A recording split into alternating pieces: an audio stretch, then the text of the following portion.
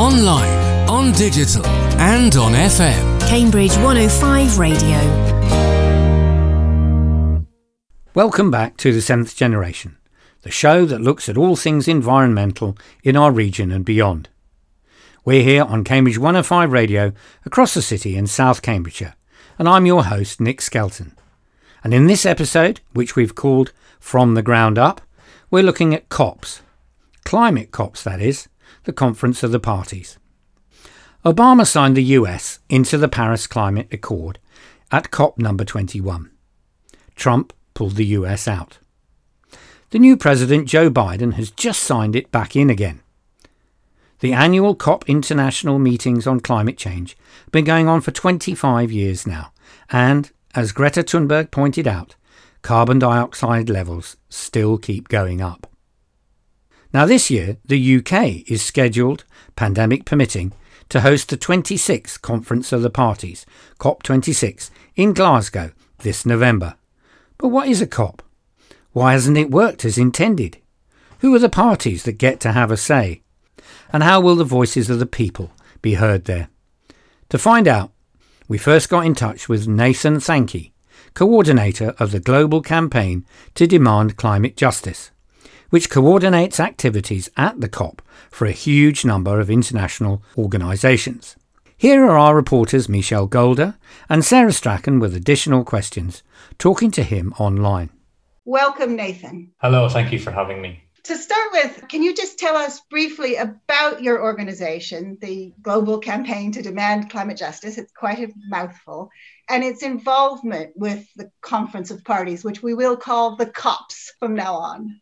Sure. So the Global Campaign to Demand Climate Justice, or DCJ for short, is a network rather than an organization. So it is a large, sprawling network held together by a sort of common understanding of the climate change crisis and features over 200 different organizations around the world. We are the main coordination of climate justice groups within the United Nations Framework Convention on Climate Change, which is the framework under which the Conference of the Parties takes place. Before we go any further, I think we should say what a COP is. Okay, so the COP stands for the Conference of the Parties, and in this case, we're talking about the Conference of the Parties to the United Nations Framework Convention on Climate Change, or the UNFCCC for short. And what the COP is the ultimate decision-making body of that convention. But whenever we say COP, what we're usually referring to is the annual summit, which takes place in the latter stages of every year, which involves the Conference of the Parties, but also involves all these other bodies that are meeting at the same time, such as the decision-making body for the Kyoto Protocol and the decision-making body for the Paris Agreement, as well as the sort of permanent, what they call subsidiary bodies that do a lot of the technical work. So briefly, if possible, who are the parties? So the parties differ for each of those decision-making bodies, which is part of the complexity, but essentially it's every country on earth. So to be a party, you have to be a UN-recognized state, and you have to have signed up to the UNFCCC and the Kyoto Protocol and the Paris Agreement. So where do the organizations within your network fit into that? Some of the member organizations of Demand Climate Justice have been there since the start, and some are newcomers, some are more grassroots groups that focus on community organization, on resistance to dirty energy projects, for example, on advancing people solutions. Some of them maybe you wouldn't even consider climate organizations at all, like the Indian Hawkers Federation, which campaigns very vociferously on the transformation of the energy system and on energy access for all. Other members are focused on advocacy on high-level international spaces like the COP as their sort of bread and butter, and involved in the very technical policy work and negotiating side of things. But all are members and all see an opportunity in the COP. So Nathan, as Michelle said, the COP has been around for 26 years. Why do we still need one? And what's your involvement with that? Well, on one hand, we don't need a COP in the sense that climate policy, the setting of national targets, of restrictions on polluting industries, setting incentives for the transformation of all sectors, the decarbonization and just transition of all sectors, making interventions into the economy, regulations on industry, all of that can be done nationally. There's nothing to prevent the likes of the UK from doing that and doing better. On the other hand, we know that climate change is a global problem. So it's not enough to expect each country to focus solely on what it can do by itself. We also need global cooperation. Now, we have to add also to this story the fact that, because of historical processes of colonialism, many countries are actually extremely disadvantaged, extremely vulnerable when it comes to climate change.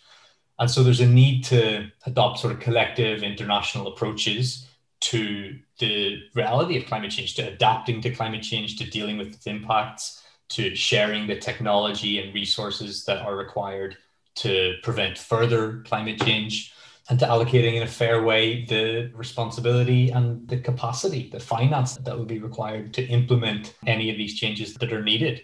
There needs to be some kind of a global governance, maybe some kind of collective assessment of what is a collective and global problem. And, it doesn't quite do that, but ideally, in a better world, the COP would be able to provide that kind of compliance mechanism so as to compel countries who are really offering very little to increase and improve what they're offering. But I think maybe more importantly than that, at least from where I stand, the COP is a stage for countries of the global south, governments of the global south, to collectively voice their demands and negotiate for their interests in a manner which is less likely to see them yet again screwed over, pardon the expression. The divide and rule still happens in the COP, but there's more chance of developing countries in a huge bloc, which is the Group of 77, which is a bit of a confusing name because there's far more than 77 countries involved. But it's a sort of the main developing country bloc. They're much less likely to be picked off and divided whenever they're able to negotiate in that way. COP is a government process, and so that's what I'm speaking to there. But of course, it also provides a stage or an arena for civil society, for social movements, for activists, for advocates, researchers to also get on the stage, take the mic, share their demands, shape really and construct the narrative to pressure decision makers. If you think about the first time that many people would have heard of Greta Thunberg was the end of 2018 after the Katowice COP24, when she gave a short speech at one of the high-level segments. It was 2 a.m. I was there in the room. There were about max 100 other people there. But she gave a speech. It was a very good speech. And it was beamed all over the world within a couple of days. So there is also that kind of potential to use the COP as a stage, as a platform. I don't buy into the idea that it can be readily dismissed, even though I think a lot of frustration and criticism for the way in which the COP is run, the way in which it's captured by vested interest, and the outcomes that it produces, which are frankly leading us on a path to a 3 or 4 degree warmer world, which is an uninhabitable world for human beings, at least. I'd like to come back to the problems with COPs, but I wanted to pick up on something that you said about the fact of it being a stage, because I do think that we've seen that really highlighted maybe by the pandemic, the incompetence of the American administration in dealing with the pandemic, and at the same time pulling the United States out of an agreement that I think every other country had signed. Am I right there? Yeah, there was a pretty widespread buy-in to the Paris Agreement. Right. So just ignoring the science completely and pulling the United States out of it. That got a huge amount of attention. And then Joe Biden almost immediately, and making it a point that was one of the first actions that he did. That's an important gesture, is it not? Yes and no. It is, I think you're right to say it's a gesture and not a lot more. And it's sad that we're, reduced to celebrating gestures and not changes in material conditions or things we can point to say, hey, the United States is actually serious about tackling the climate crisis. I think you have to look at it in a slightly more historical context as well, which is that the United States is actually not a party to many international treaties, has always seen itself as above the kind of international law in many avenues. It's not only climate change, they're not a party to the Convention on Biological Diversity. There are a number of treaties that have essentially the entirety of the rest of the world as signatories, but the United States there sees itself as exempt essentially from that. But it is important, of course, that the United States returns. It's more important that it returns as a completely different entity, because there's very little cause for optimism when you look at the track record of the United States. The United States, in the run-up to the Kyoto Protocol, which was signed in 1997, negotiated as if it had every intention of being a party to that.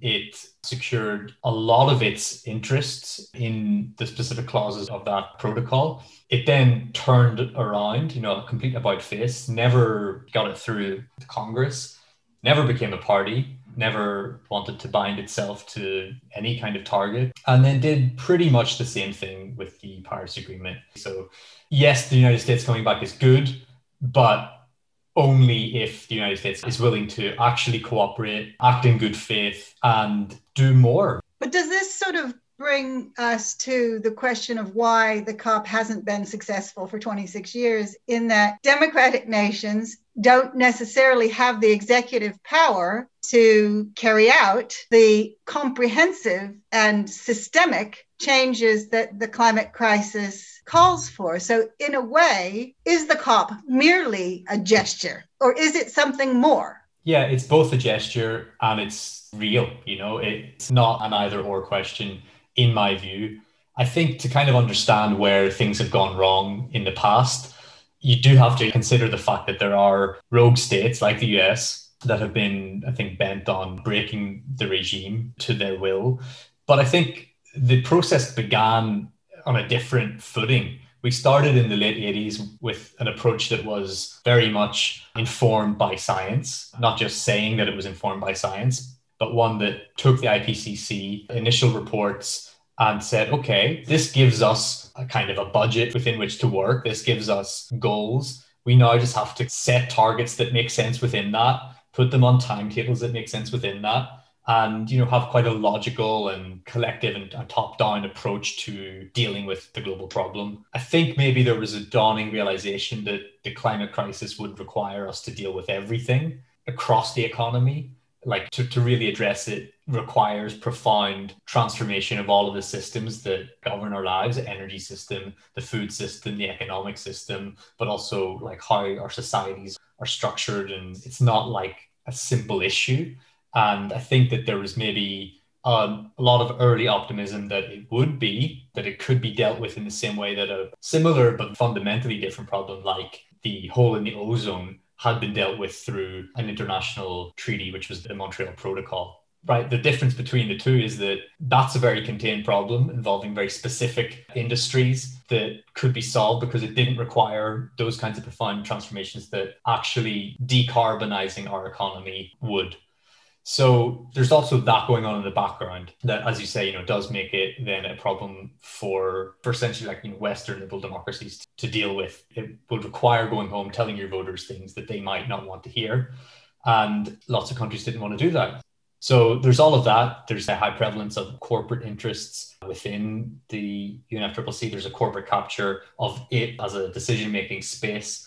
But that problem obviously extends much further down to national and maybe even local governments, which face the same exact problem. They often work in the interests of the people that fund their campaigns rather than the sort of collective. So there's many complicated problems. I don't think it can be reduced to just one line to explain why the COP hasn't functioned, because it's really a reflection on what our civilization is getting wrong in dealing with the many crises that we're facing. That was part one of Michelle and Sarah's interview with Nathan Thankey, who is the coordinator of the global campaign to demand climate justice. The Seventh Generation on Cambridge 105 Radio.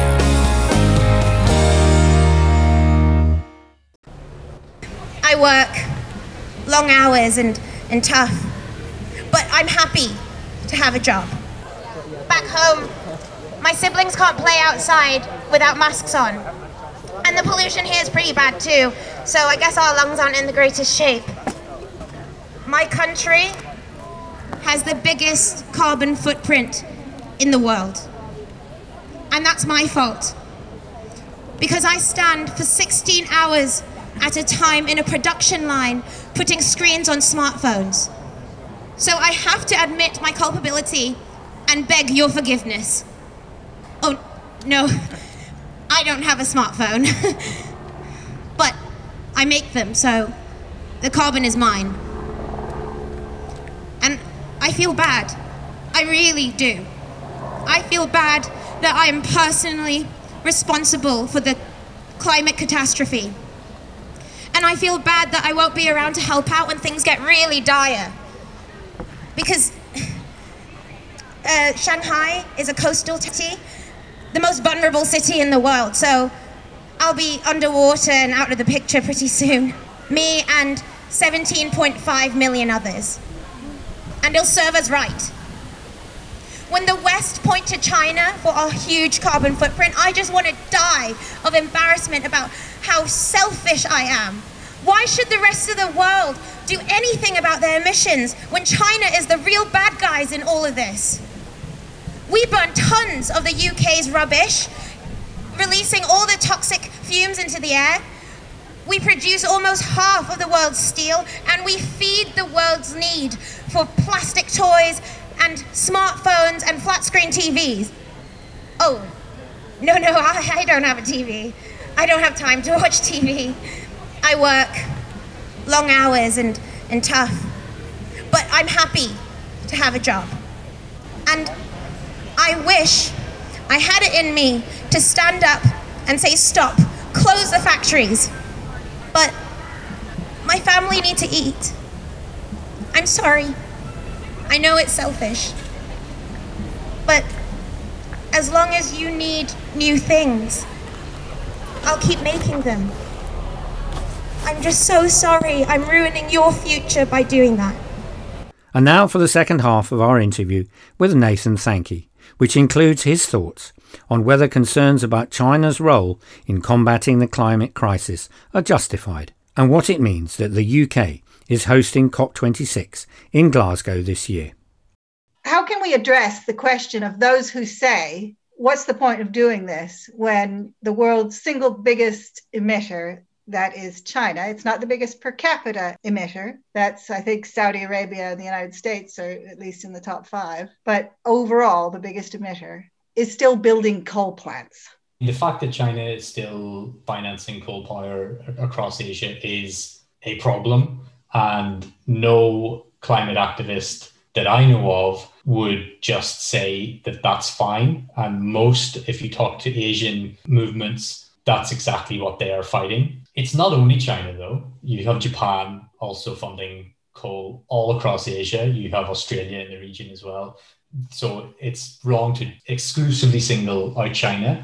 Like you said, it's not the highest per capita emitter. It's also not the highest historical emitter, but it is a major player. No one, I think, denies that. China is a convenient excuse for a lot of people in the West, a boogeyman, right? To simultaneously say that we all need to do more about climate change to saying that we actually shouldn't do anything because of China. I mean, it's a very disingenuous argument made a lot of the time. But the thing I would say is that when you analyze what China is pledging to do, which in the past few months it has built upon by saying that it's aiming to reach carbon neutrality by 2060 and half emissions by, I think, 2030 or 2035.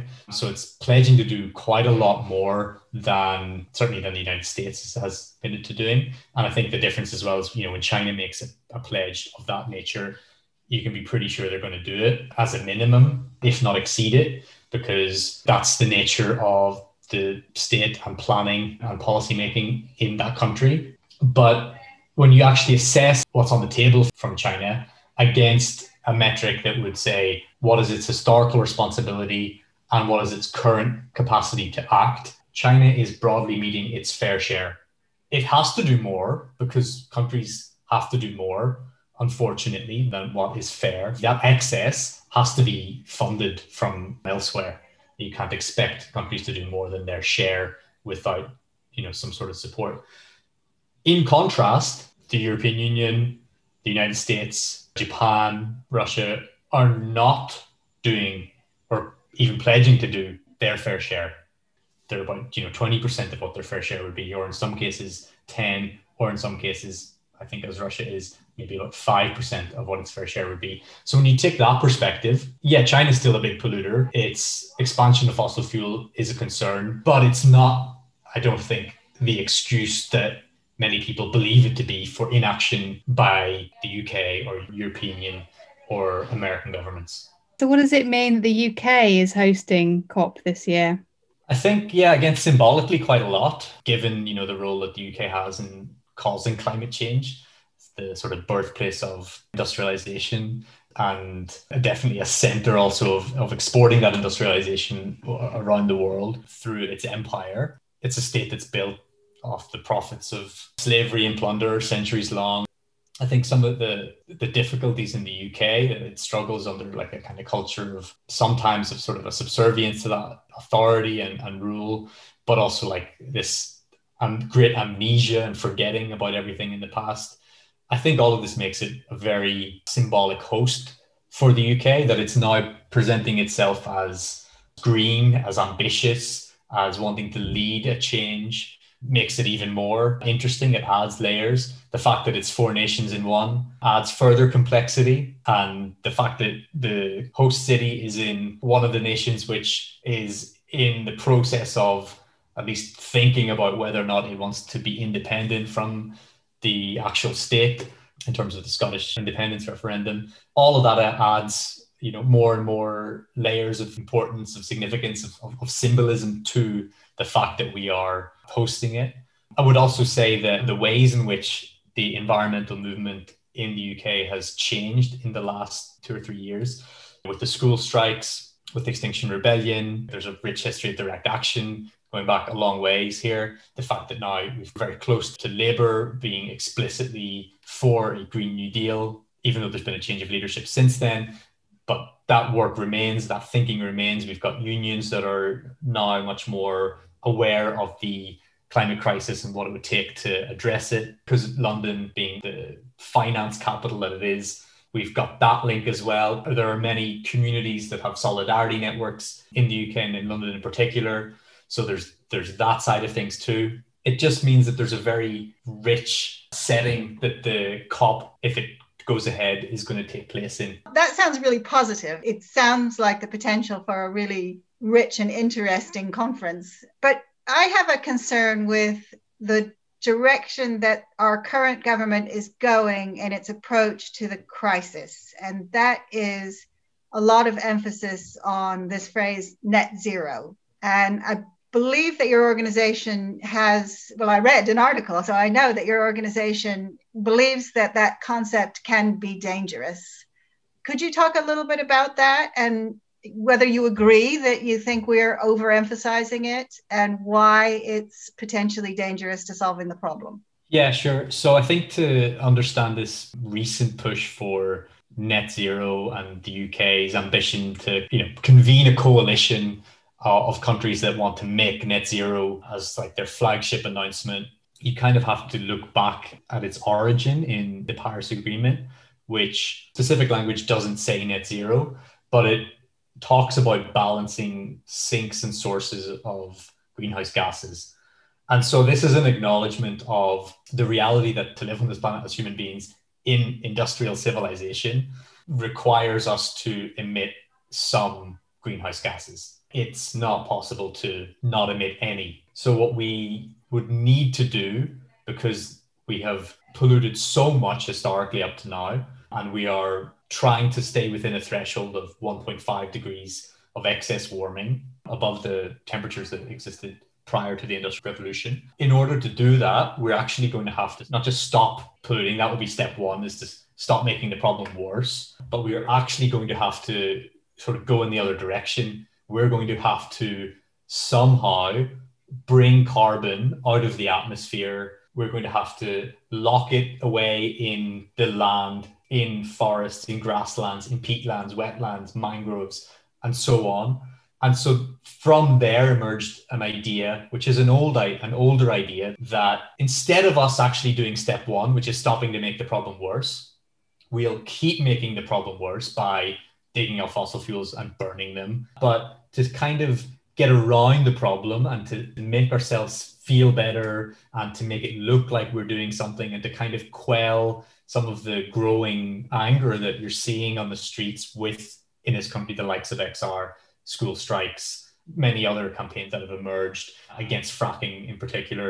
We will offset our continued pollution by planting or expecting that we're going to be able to plant huge areas with essentially tree plantations to sort of suck down the carbon, because that's, you know, what plants do.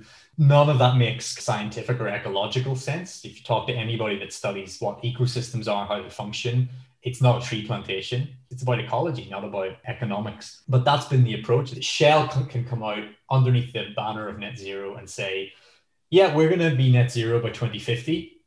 And if you look at the small print, their plan for doing that involves increasing their production of fossil fuels, of gas specifically by 20%, and planting an area the size of Brazil with trees to make up for it.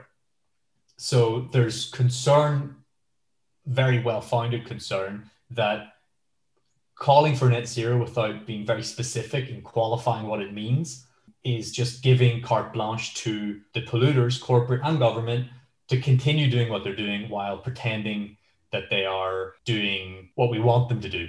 It feels to me like we have sort of these possible ways of solving the problem. There's governments. Well, there are many reasons why governments struggle to solve the problem.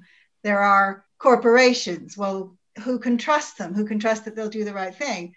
Sometimes it's indicated that it's us as individuals that we need to change our behavior, but that's insufficient. So how do we bring the energy of individual people together, their voices, what they are able to do, along with the corporate voices and the power that governments have at the COP in order to sort of turn the ship around and start moving into a more positive direction? Is it possible to do that? I don't know for sure if it's possible to do that. And I'm not going to lie to you.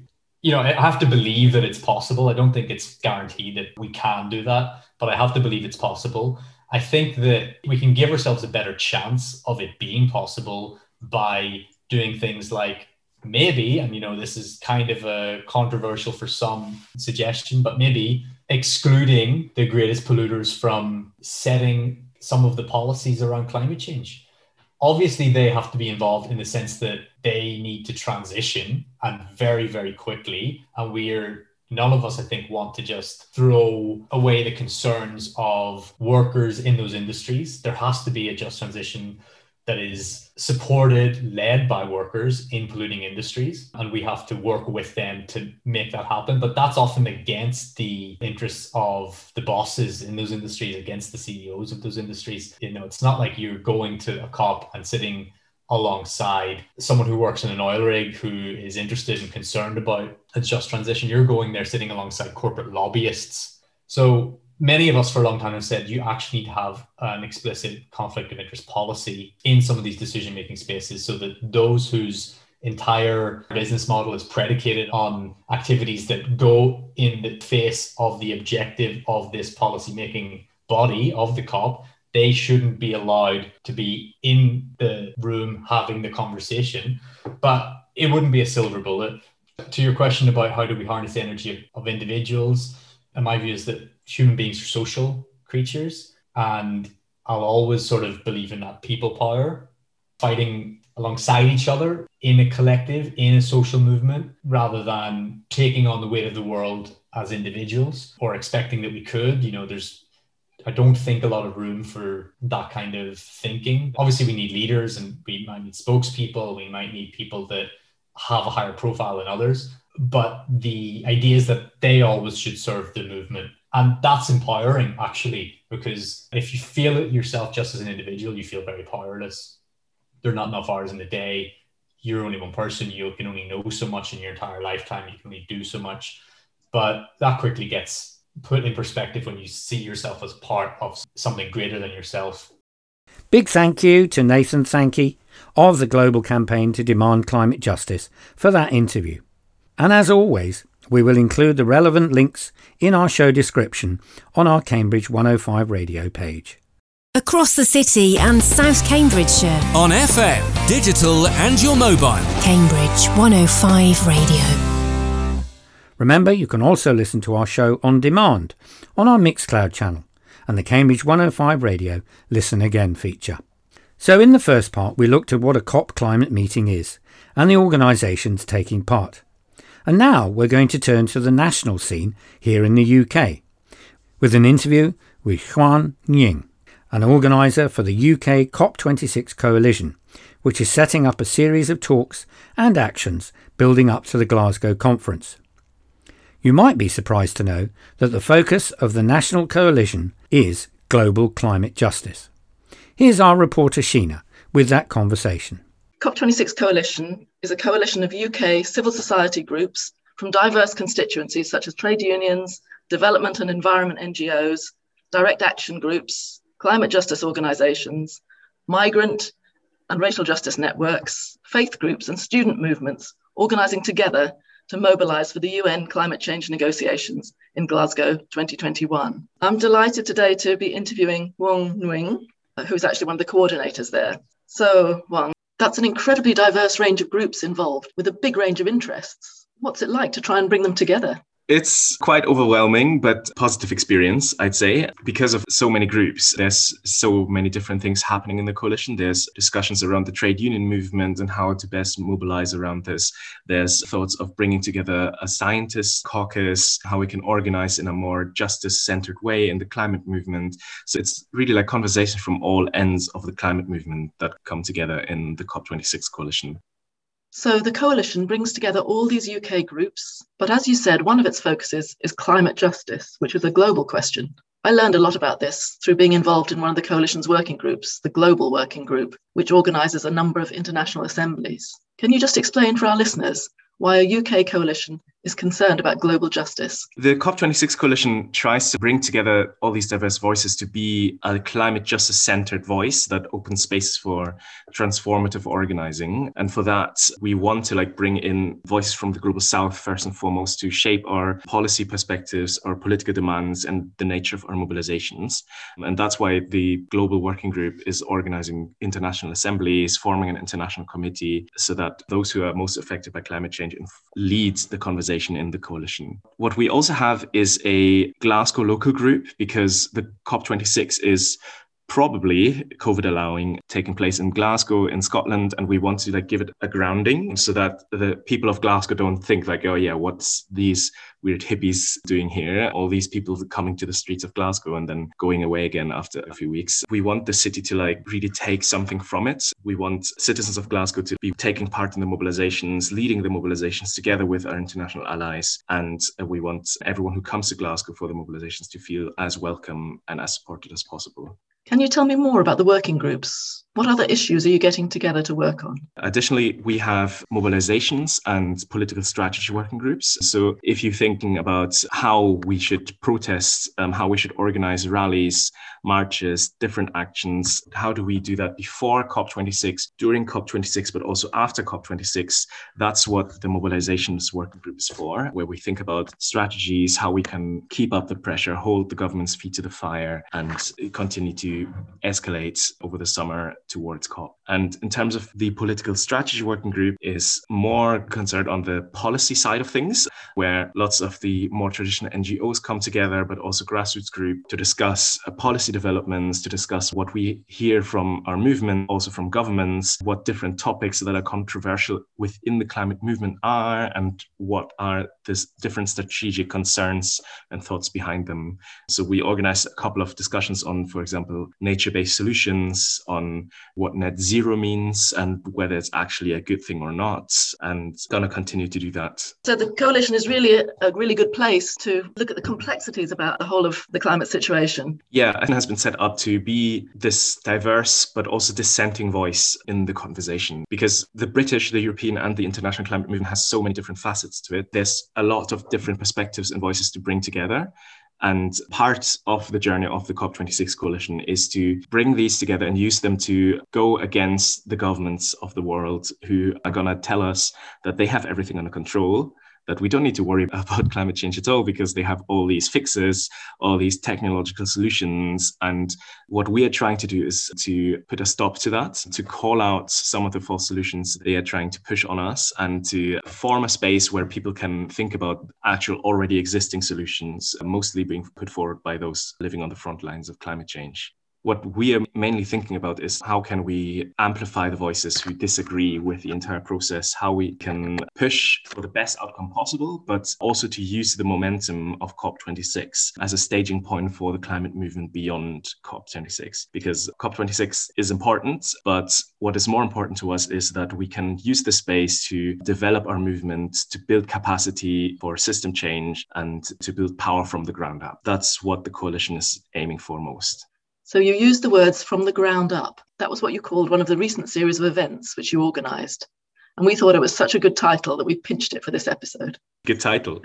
As is the title of your newsletter, The Rising Clyde, which I think is also an excellent title. So can you tell us a bit more about these events, From the Ground Up? And there was another series called Boiling Point. Just an introduction, because I believe most of the events are available online, and we'll share that link in our show description. Yeah, one of the aims of the coalition is to provide both political education as well as spaces for sharing experiences and connecting struggles. And that's not only limited to the COP26 process as such, which is important. And we organized a Boiling Point speaker series on this, what the COP is and where it comes from and where it's going. But what is also important to us is to show what struggles are currently going on in the climate movement.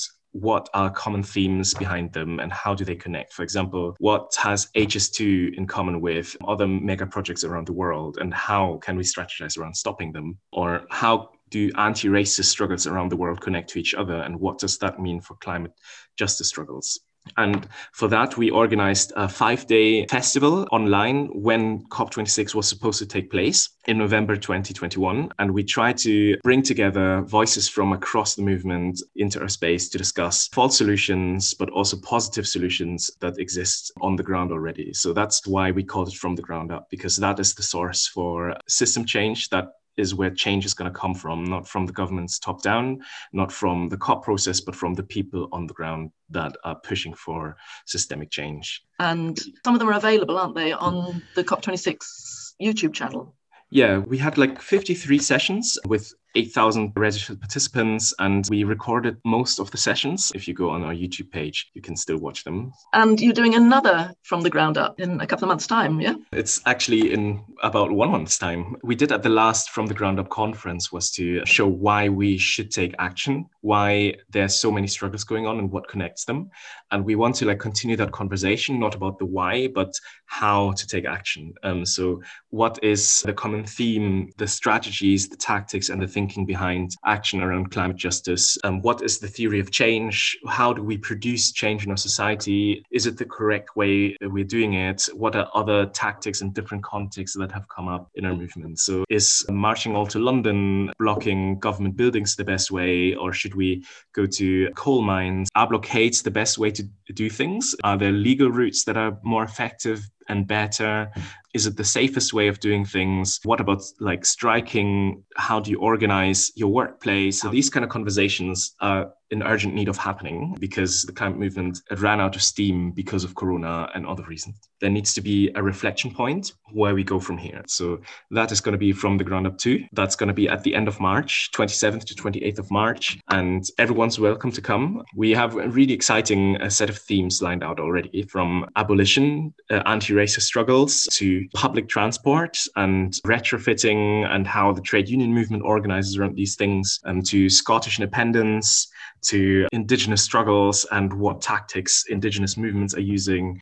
All these things are struggles towards system change that are either in the climate movement or adjacent to the climate movement, and we're trying to bring them together. Look forward to that.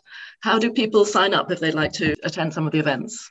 So we are going to very soon put out a Eventbrite registration form, and people can sign up over there.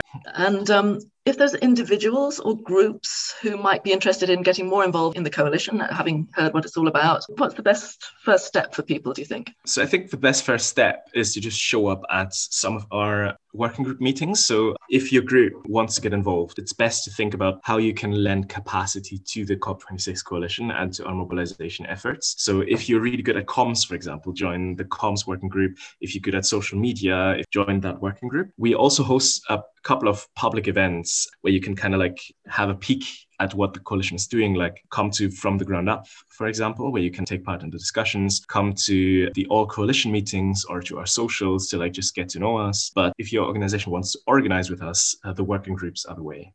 And to find out more about the coalition and how to get involved, you can visit the website at cop26coalition.org or search for COP26 Coalition. We'll also include that link in our show description on the Cambridge 105 radio website. And one final question. Assuming the COP does go ahead in Glasgow this November, what role will the coalition take there? So that's a big if, just to say that. There's quite a lot of discussions that it's possible that the COP is going to be online, that civil society participation is going to be restricted.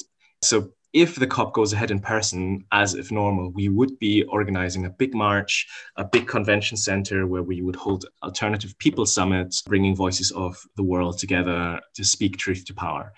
But it looks like there's going to be loads of travel restrictions. We are hearing from our international allies that lots of international groups won't be vaccinated, won't be able to risk COVID infections and transmissions by coming to Glasgow next year. So that means our role is to enable these groups that are the most important voices in the process to still take part in the rallies and the protests somehow. So it's most likely that we will have a hybrid people summit with both an on-the-ground presence in Glasgow as well as online, where we will live stream lots of what is happening to people across the world so that everyone can take part in the discussions. We will also be organizing an International Day of Action on November the 6th. So if you're not in the UK, if you're not able to travel, that's not a problem. Take to the streets with us on November the 6th across the world, across all continents, to send a message to all the governments that are involved in the process. We also need to decentralize all UK mobilizations. So even if you can't come to COP26 in Glasgow, if you're in Cambridge or if you're in Wales, mobilize in your home right now up to COP to put pressure on the governments now and bring as many people to the street as possible. If we manage to have a global mobilization in many different countries, not only the UK, that might be a bigger and a more impactful mobilization. If we can mobilize from Brazil to South Africa to Glasgow to Australia, then that would be a good thing, I think. That was Xuan Nying of the UK COP26 Coalition talking to Sheena Mooney. Sheena followed up with Xuan and asked what the indigenous and locally based climate solutions that he mentioned are. They're things like decentralised, community-owned energy systems and energy cooperatives, community-level food systems, food sovereignty in general, community forest management, and dismantling corporate power, and so forth. And we'll look further into these ideas in future shows. Thanks, Xuan and Sheena. On air across the city and South Cambridgeshire. Cambridge 105 Radio. For our last bit, keeping it local, I had a quick chat with Jill Eastland, who is one of the organisers of the Cambridge group of the COP26 Coalition, to find out what's going on here in our neck of the woods. It turns out that art is very much on the agenda. COP26 Coalition is a fantastic, inspiring coalition that really hears from Indigenous people, from poorer sectors of society, and it really is from the ground up. So I'm the environmental representative for Artists Union England and a national executive officer. And so I got involved in COP26 Coalition through that. And I'm a part of the trade union group and a part of the arts and culture group as well.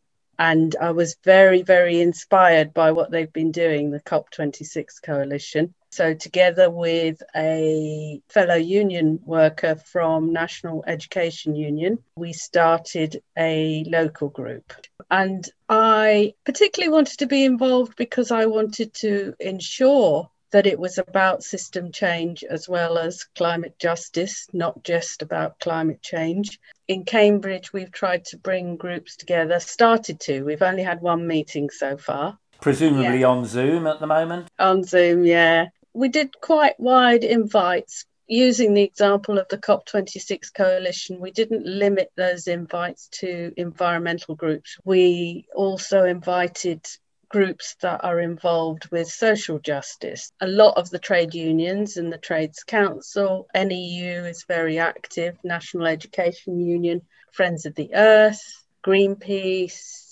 And yeah, we just want to bring more of the groups together. And if that could be something that we keep going after COP26, I think that would be wonderful as well, so that we can support each other.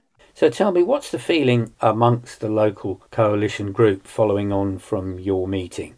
A lot of people are very focused on working locally rather than nationally or globally. And so we looked at what we could do locally to begin with and how we could reach out to people locally, how we could reach out more widely, what the barriers were maybe to getting involved in environmental action and how we could work towards overcoming those. We've started making plans for creative resistance as well. And one of the most exciting ones is a relaunch of the umbilical cord, which Kathy Dunbar and myself are involved in. And it drew inspiration from a CND action, which was a piece of pink knitting that extended all the way from Aldermaston to Burfield.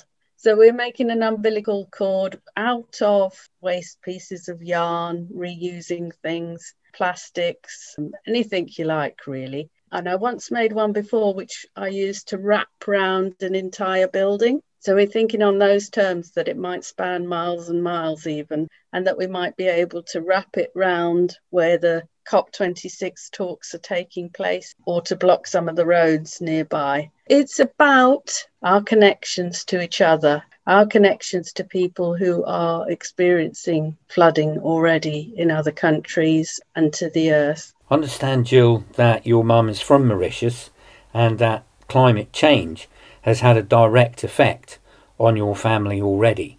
In Mauritius, the coral reefs are already deteriorating, and they are protective coral reef. They are really, really important to the livelihoods and to the welfare of people and animals and plants in Mauritius. The worry for Mauritius, or one of the biggest worries, is the increasing ferocity of cyclones rather than flooding. So when I was little and growing up, there used to be regular cyclones then. So there's always been cyclones in Mauritius. And when a cyclone happened, we wouldn't always know what had happened to our family. So my mum's sister, for example, my aunt, she was very poor and we couldn't get hold of them because phones would be down and all that kind of stuff. And I've been doing a piece of environmental work with Mauritius because I don't know if you heard about the oil spill recently. So through the TUC, we connected with people in Mauritius and were able to send support and ask what they needed and things like that, because there was a huge oil spill there not that long ago, the end of last year. They were amazing because it was people power that cleaned it up, not governments, not shipping companies or oil companies responsible, but actual just people. And so those kind of local and global connections have really been on my mind. And the umbilical cord is a way of saying that we are all tied together, that this matters to all of us. So do you think there will be, from the local climate coalition, a group going down to Glasgow? Yes, I do. So I think both will happen, local actions and action in Glasgow. I mean, I think it's a huge thing that the COP is happening in Britain. It really is a huge opportunity to hold our own government to account as well as other countries. So what would the best outcome for you be for COP26? It's really hard to know. I think that the whole system is rotten. We exploit people and the planet equally, and both need to change. If people want to get involved, how can they get in touch with you, Jill? They could email me at jilleastland@gmail.com. Thank you very much, Jill. I really appreciate you coming on the show. Thanks to Jill Eastland for that interview on the Cambridge COP26 Coalition Group. We'll update our information with their contact details when they're up and running. And that's all we got time for this week. Please do get in touch with your thoughts and any suggestions by writing to 7th Generation, that's 7th Generation, at cambridge105.co.uk, or find us on Facebook and Twitter. For the 7th Generation on Cambridge 105 Radio, across the city in South Cambridgeshire, I've been Nick Skelton, and I and the team will be back next month. Thanks for listening, and remember to tell your friends.